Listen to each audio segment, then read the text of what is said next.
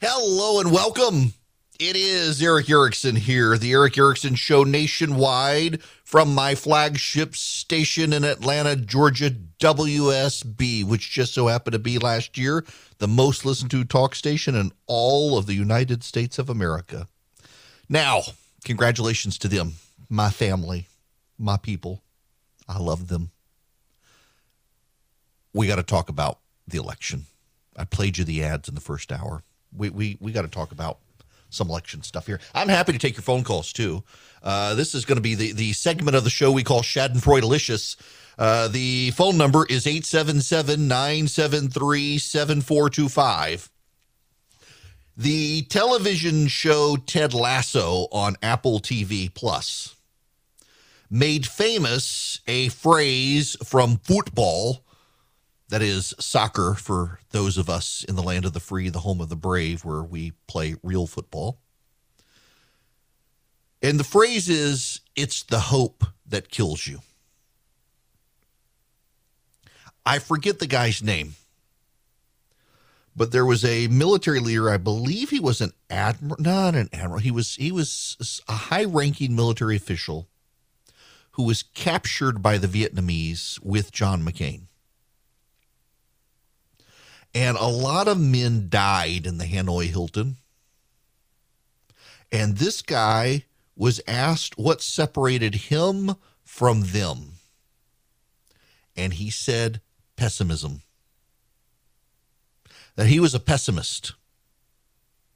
And it was the optimists whose spirits were broken. They expected something better. They expected something good. They expected something great. And they were continually disappointed and never let go. And it was the hope that killed them. Now, I gotta distinguish something here real quick as we head into Easter in particular. You know, in the New Testament in Scripture, it talks a lot about hope, the hope of the resurrection in particular, the hope of things to come. And we, in our vernacular, we treat the word hope as the wish, the desire, the thing we want badly. We hope for snow tomorrow if we're a kid. We hope to be able to get tickets to the Masters. It's the hope that kills us. In Scripture, in the New Testament, please understand, as we head into this season and you start hearing a lot of Christians talk about the hope of the resurrection stuff, the better translation is profound certainty. Profound certainty. So it's the profound certainty of the resurrection. It's the profound certainty of that which has not yet come to pass. The profound certainty of we as Christians know the resurrection is real and the second coming is going to happen. That's that hope from the Bible. Now, hope in our vernacular, hope as we come to know it and talk about it, is the thing we wish for, the thing we want, the thing we hope has a probability of happening. It's the hope that kills us. And right now, the Democrats have moved into the hope phase of 2022, and it's going to kill them. The hope is going to kill the Democrats. Not physically. It is going to crush their souls. Jeff Greenfield is a political analyst. I respect him greatly. He actually is someone I pay attention to. If you actually read what he's writing, it's not nearly as hopeful as the headline. The headline in the Politico as an opinion piece is, "History shows the Democrats' midterm doom isn't preordained." Among the most frequently cited observations about politics, along with it all comes down to turnout and a week is a lifetime, is this factoid about midterm elections. Since World War II, the party holding the White House has suffered an average loss of 26 House seats and 4 Senate seats in a midterm. This is correct, but it's not right. At least not as accurate as an accurate measure of what has happened in the last several dozen midterms. It's misleading in the same way it would be to put Bill Gates in a room with 9 indigents and conclude that their average worth was $13 billion. The more accurate way to look at midterms is that there is no good way to summarize them. True, only 2 elections have seen the White House's party actually gain seats, but there are several where the losses have been minimal or non-existent, or where each House of Congress has produced different results. He's built up your hope now, Democrats, hasn't he? He's built up your hope. You're going to turn the corner. Biden will be unique. It will stand out. And then you get to the next sentence. The problem for Joe Biden is that this more nuanced history provides almost no encouraging news. If Democrats are to survive in November with their congressional majorities intact, they're going to have to try to pray Republicans really step in it in a few key races. The most memorable midterms are those that featured huge losses for the White House. 1946, when the discontent with the tumultuous post-war environment swept the Republicans into both houses of Congress. 1958, Democrats won 49 seats, 50 House seats, 15 Senate seats amid a recession, giving them control that lasted 22 years in the Senate and 36 years in the House. 1974, when voters punished the Republican Party for Watergate, giving Democrats 49 new House seats and 4 in the Senate. 1994, when the collapse of the Clinton health plan gave Republicans both houses of Congress with 54 House and 4 Senate seats for the first time in 40 years. 2006, when the Iraq quagmire and a series of GOP corruption scandals turned both houses to the Democrats. 2010, where the slow recovery and the clumsy start of Obamacare gave Republicans 63 seats and control of the House. 2014, when 9 Democratic Senate seats and control of the body fell to Republicans, giving Barack Obama the dubious distinction of being the only 2-term president in living memory to suffer 2 midterm disasters. Much less well remembered are the midterms where the party escaped serious damage. There are, of course, the 2 elections where they actually gained seats. 1998, thanks to a booming economy and Republican impeachment, in 2002, and the post-9/11 rally around the flag sentiment. In 1962, just weeks after the successful resolution of the Cuban Missile Crisis, Kennedy's Democratic Party only lost 4 House seats. In 1970, with dissent over the Vietnam War and with Vice President Spiro Agnew denouncing radical liberals and a biased news media, the GOP lost 12 House seats while the Democrats lost 3 Senate seats. 1 to conservative party New Yorker James Buckley. In 1978, Jimmy Carter saw Democrats lose 15 House seats and 3 Senate seats. And in 1990, providing the Seinfeld midterms where more or less nothing happened, George H.W. Bush's Republicans lost only 7 seats in the House and 1 in the Senate. What united all these contests is not only the relatively small change in the lineups, but also the fact that none of these elections changed control of either chamber of commerce. This is where Democrats can take little, if any, comfort from the midterm election where the president's party took only a flesh wound. It's bad. It's that bad time of year. Those were different. Why? 1990 saw the Iraq War. 1998 saw the Clinton impeachment issue and the major economic boom. 2002 saw 9/11 and rally around the flag. It's bad for the Democrats. And the Politico casts this op-ed as hope for the Democrats. I mean, literally, the headline, history shows the Democrats' midterm doom isn't preordained. But this is the last paragraph. All this is thin gruel for a party facing headwinds as daunting as any in recent campaign seasons. And sometimes the terrain is simply too treacherous to navigate. Barack Obama's inaugural in early 2009, the transition team heard a briefing from their economic gurus explaining how slow and weak the recovery from the Great Recession would be. Said Obama advisor David Axelrod, we're going to get our butts kicked in the midterms. It would be wholly unsurprising if similar posterior concerns were overheard on the White House on a daily basis now. Not much hope there. And then there's Paul Begala. Now, I want y'all to know, and I don't mind saying this, and people tell me you've got to stop saying this sort of stuff on radio. It ruins your credibility. No. I know Paul Begala, and like him personally, we disagree on everything. I mean, we from sports to you name it, Paul Begala and I disagree on just about everything, and he is he's a super nice guy. You never know it, and I can feel your eyes rolling and y'all yelling at the radio for me daring to say something nice about a guy like Paul Begala. I personally like the guy. I do. We disagree on everything. But I got to tell you, he made me fall out laughing with this CNN piece. This is his commentary at CNN where he's a contributor. Joni Mitchell was right. You don't know what you got till it's gone. On the 12th anniversary of the Affordable Care Act, former President Barack Obama returned to the White House, once again standing shoulder to shoulder with President Joe Biden, his former number two, who is now managing a number of domestic and global challenges. The former president spoke of how difficult the ACA, the Affordable Care Act, was to pass, and the crucial roles played by Nancy Pelosi and late Senate Majority Leader Harry Reid in rounding up the necessary votes. And his idea is to campaign on Obamacare.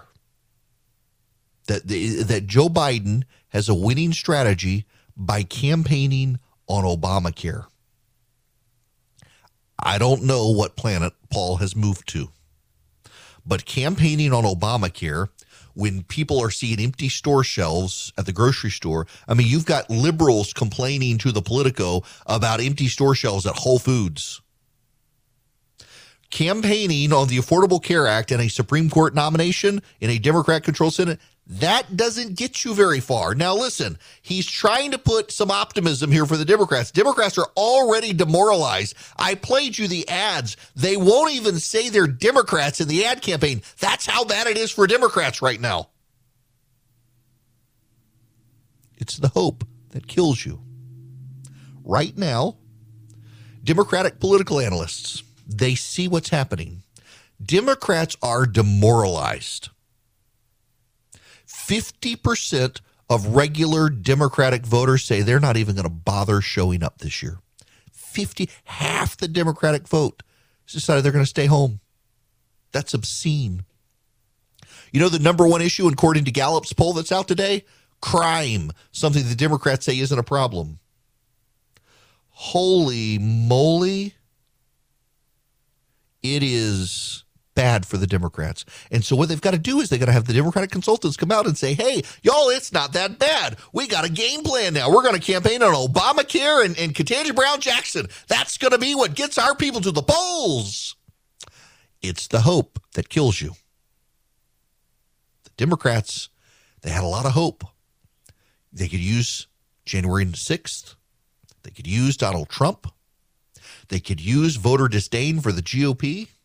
They could use all of these things. Look, I remember at the beginning of last year, we were getting gloating phone calls from Democrats to this program saying, you're already talking to the midterms. You're going to lose. The voters who rejected Trump are going to reject the rest of you in 2022.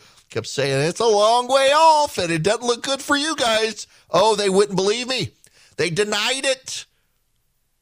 It's the hope that kills them. Actually, to be fair and honest, in November, it'll be the voters that kill them. Breaking news, Ketanji Brown Jackson has been confirmed as the 116th Justice of the United States Supreme Court. She will be the first black female on the United States Supreme Court. She will take Justice Breyer's seat when he is done with his term.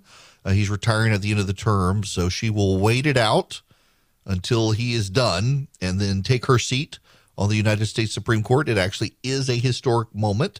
It does not shift the court to the left. Interestingly enough, so they have what they call the shadow docket. It's where the judges can do things if they don't dramatically change the rule of law.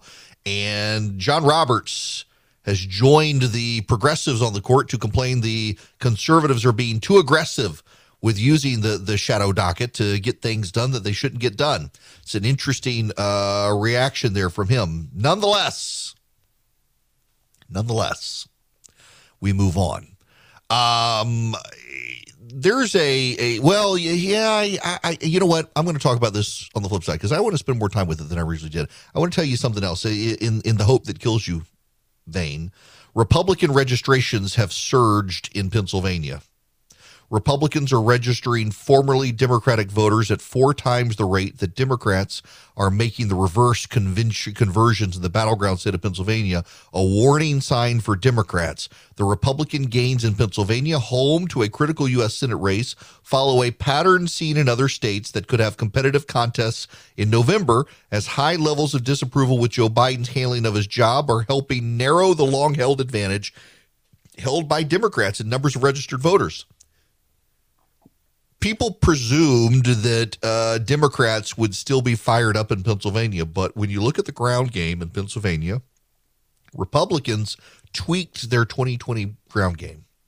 And in so doing, they are maximizing turnout in Pennsylvania. They're maximizing voter registrations in Pennsylvania. That's a pretty striking thing to happen because you've got Pat Toomey's seat.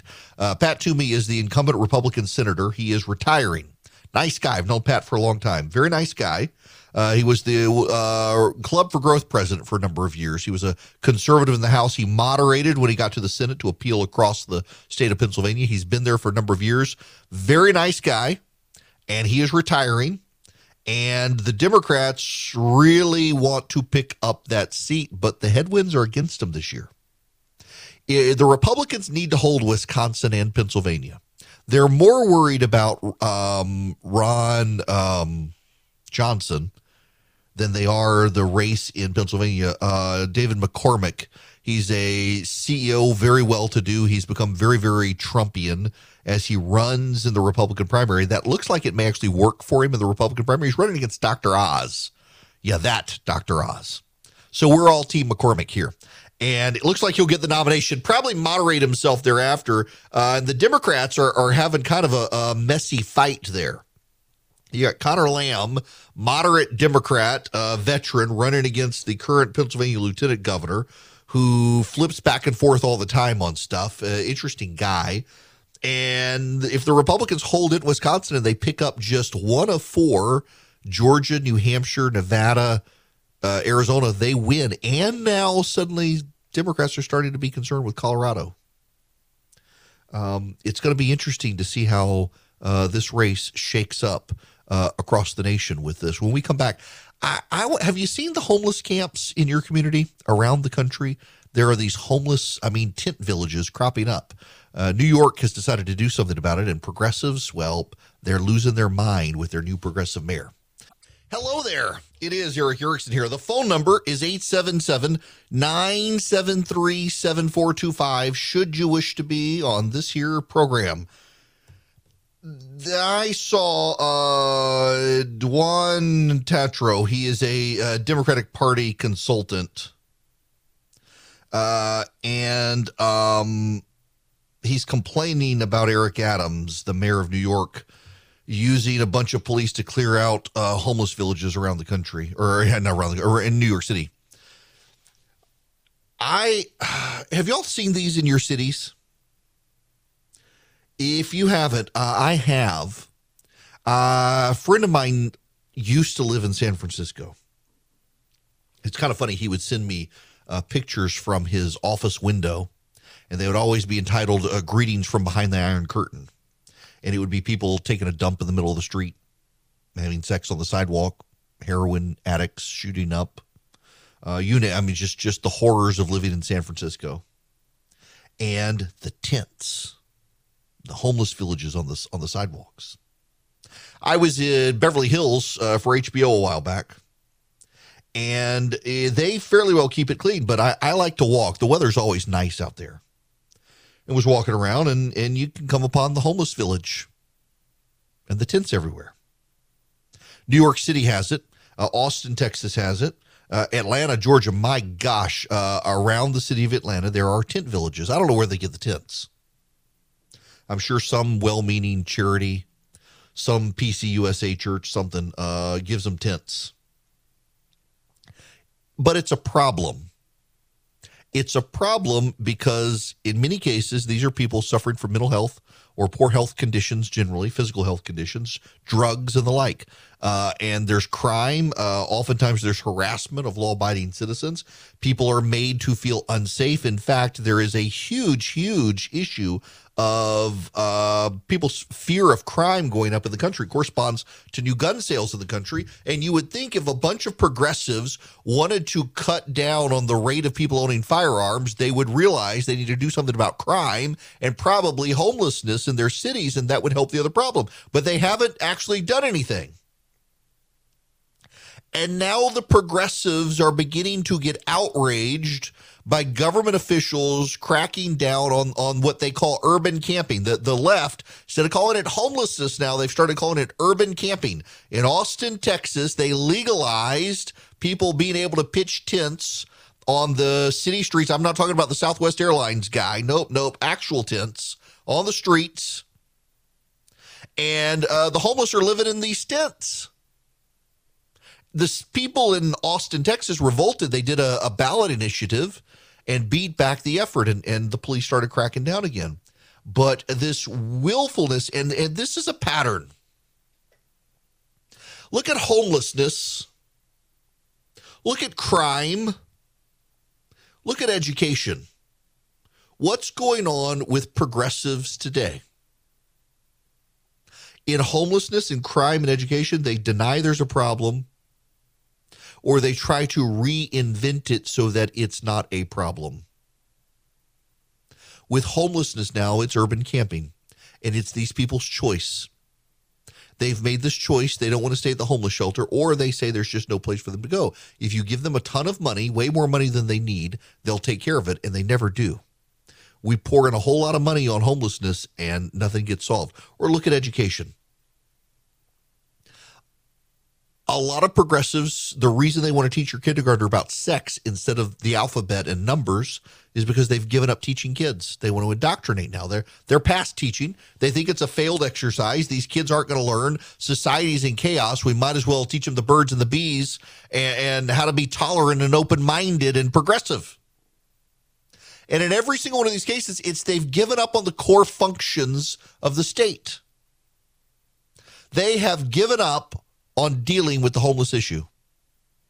And so now they've decided, these people made a choice. We're just going to let them do it. Pay no attention to the law-abiding citizens who have to go outside and have the homeless guys shooting up in their front yard or pooping on their rose bush. In schools, it's the same thing. They've given up.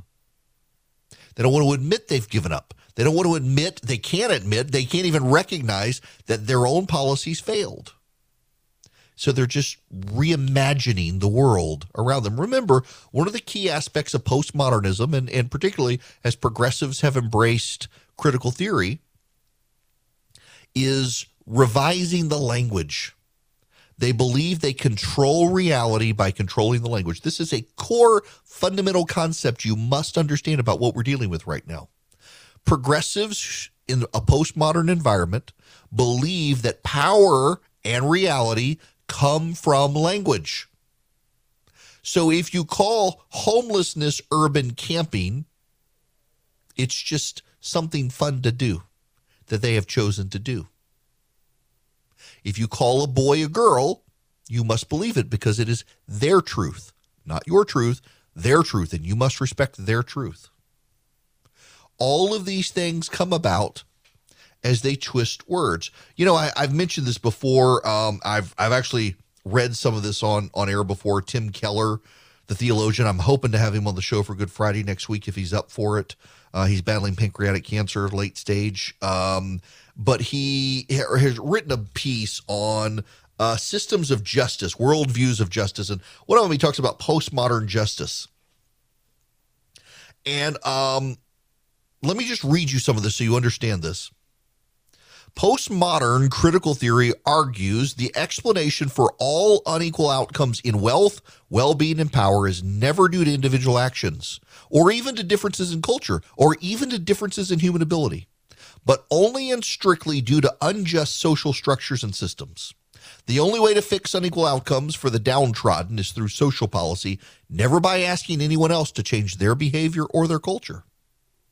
And all art, religion, philosophy, morality, law, media, politics, education, and forms of the family are determined not by reason or by truth, but by social forces. Everything's determined by your class consciousness and your social location. Religious doctrine and politics and law are always a way for people to maintain power and control of others. As a result, reality is nothing but power. And if that's the case, then to see reality, power must be mapped through intersectionality. Race, gender, sexual orientation, gender identity, and more. If you're a white, male, straight, cisgender person, that means your gender and your sex align. You have the highest amount of power. If you're none of those, you're the most marginalized and oppressed. And only the powerless and the oppressed have moral high ground to speak out because they know oppression. And the way to exercise power, this is the important one. Pay attention to this one. This is where I should be clapping like this for you to pay attention. The way power is exercised is through language, through dominant discourses. A dominant discourse is any truth claim, whether grounded in reason or science or religion or morality. Language does not merely describe reality, it creates reality. Power structures mask themselves behind the language of rationality and truth. So academia hides unjust structures behind academic freedom, corporations behind free enterprise, science behind objectivity, religion behind divine truth. All of these seeming truth claims are just narratives designed to dominate and control. So the only way to subvert the dominant discourse is to control speech and language. That's what the left is doing here. In all of these things and in all of these ways. Now they have a problem, and there's a jumping off point here from urban camping, homelessness to everything else. So the left is in a meltdown. Even as they realize what's happening here and they look at the Senate. David Atkins in Washington Monthly has a story. Here's the headline: Forget January 6th. Republicans have another plan to subvert democracy. And what's their plan? They tell you very helpfully in the subtitle. By leveraging their Senate power and the Supreme Court, the GOP can rule the nation as a predominantly rural, older white party. Aspects of American politics might change, but the critical dynamic remains the same. Republicans are abusing the rules of governance and destabilizing democracy. And they are dismantling every norm that makes bipartisan government possible. Such is the case with the Supreme Court nomination of Ketanji Brown Jackson. Republicans on the Senate Judiciary Committee refused to move her nomination to the full Senate, thereby deadlocking the committee. By the way, what Democrats have done in the past. It's hyper-obstructionism, though, if you're progressive. And here's the rub. Democrats recognize they're going to lose the House. Republicans probably will take the Senate. And in 2024, Republicans will probably gain the Senate to such a degree they could have a supermajority. And they'll have the Supreme Court. Therefore, Joe Biden won't be able to get a lot done. Even I quibble with this sometimes because Republic was the Roman version of a Greek democracy. They operated in different ways. Romans, for example, in a representative democracy. We are technically a representative democracy, but in that the states also have power. The left forgets their history, obviously. And part of that history is that the states are semi-sovereign entities. They are not subsidiaries of Washington, D.C. They actually are semi-sovereign nations, particularly the first 13 plus Texas and Hawaii. They are very semi-sovereign entities. They have powers. And they only gave up some of those powers to Washington. And when we formed the country, our founders came up with a principle by which new states could be created, giving the citizens of those states the same powers, reserving only some for Washington. And part of that includes things like the Electoral College and the Senate. They matter greatly. We're not a direct democracy. And by the way, our founders specifically loathed the idea of majoritarianism, the idea that the majority should get its way at all times, in all cases, if it had the votes. I mean, the entire process of getting something done through Congress is based on gridlock and a slow process, and that's a feature, not a bug of the system. But to the left, anything that slows down their agenda is anti-majoritarianism, anti-democracy, anti-progress. And now, ironically, do you know what the left is proposing? Nullification. It's what John C. Calhoun embraced before the Civil War, that the states should just be able to say, nope, not going to do it, not going to comply. Nullification, that's where they're doing. That's what they want to do. They're not in charge. They can't get their way. They're going to lose the Senate. They'll probably lose the White House in 2024. And so their idea is we're just going to ignore Washington. I don't know how much longer we can stay a United States when progressive states are the ones that sound like the slaveholding states of the 19th century. Even on abortion, their arguments on abortion are the exact same arguments that the slaveholding states made. Instead of my body, my choice, it's my property, my choice. If you don't want a slave, you don't have to have one. I mean, all of their arguments, it's not really a human. All their arguments are the arguments of the slaveholders of the 19th century. And by the way, it is those same states, those same people, those same progressives who are trying to punish any other state. I mean, look at what happened when Georgia and other conservative states passed their fetal heartbeat bans. It was the left that piled on the Fortune 500 said, you better boycott those states and punish them. California passed a law, said state employees are not allowed to use state money to travel to 8 conservative states that enacted transgender sports bans. Georgia, which just passed its, will be added to the list. It's South Dakota, Mississippi, Kentucky, Kansas, Oklahoma, Texas, and 2 others I can't remember. I was actually writing about this last night.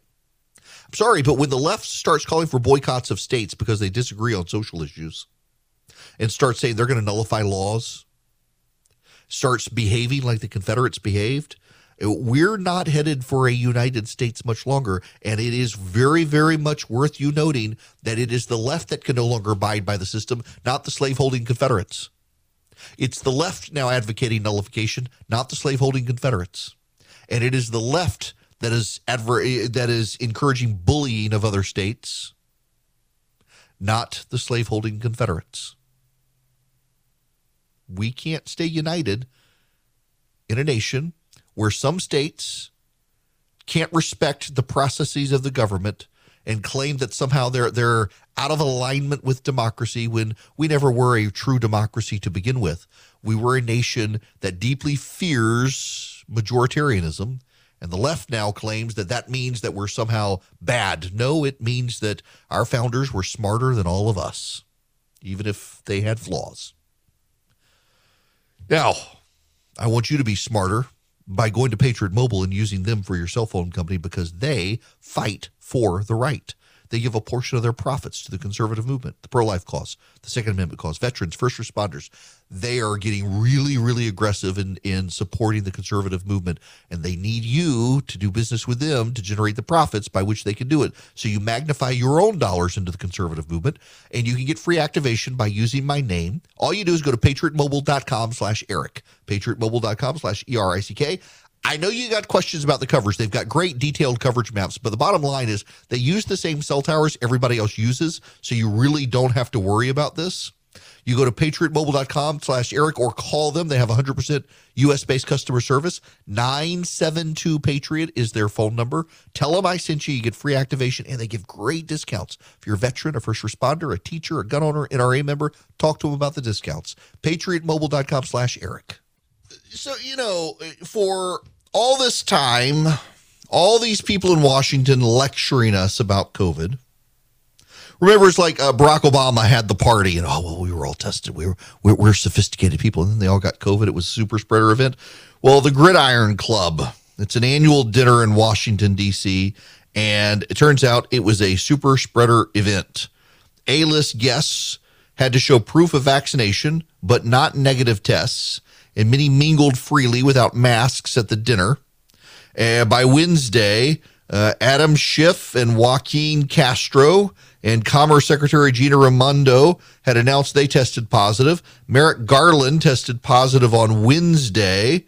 And now Nancy Pelosi has tested positive. All the Democrats hanging out together.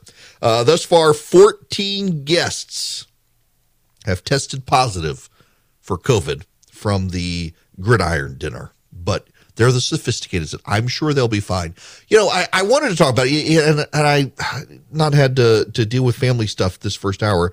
One of the things that I want to talk about, and I'm going to tomorrow, is all the things that got wrong about COVID. Not necessarily the virus, but economically, the data around what was going to happen, the predictions and fallout, and then a lot of the stuff that changed over time and they did so poorly telling us. One of the big issues is the vaccine.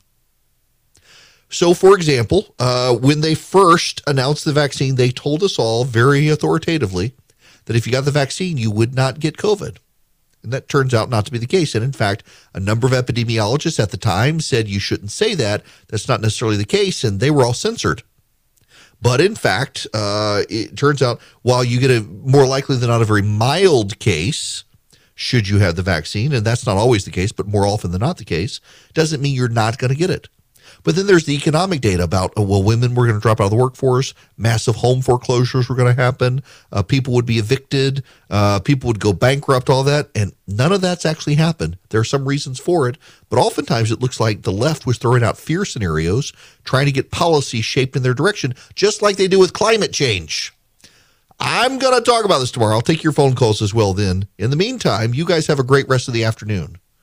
It's 2022. Things are still crazy. Things haven't settled down. And now you got the Federal Reserve and interest rates. You got the economy. You got inflation. A lot of banks won't even return your phone call. Let's say you're a small business and you need a loan for $750,000 or higher. You see an opportunity where banks, they don't even want to see you.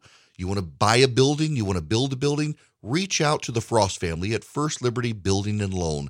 They've been helping small businesses become big businesses since the 1990s. They want to help you if they can. So spend 10 minutes with them. See if you're a good fit for them and they're a good fit for you. Their website is firstlibertyga.com. That's firstlibertyga.com. Again, you need a loan, $750,000 or higher. You're a small business and you see an opportunity to grow. Share it with the Frost family and see if they can help you. firstlibertyga.com. That's firstlibertyga.com. First Liberty Building and Loan can help businesses nationwide become bigger businesses.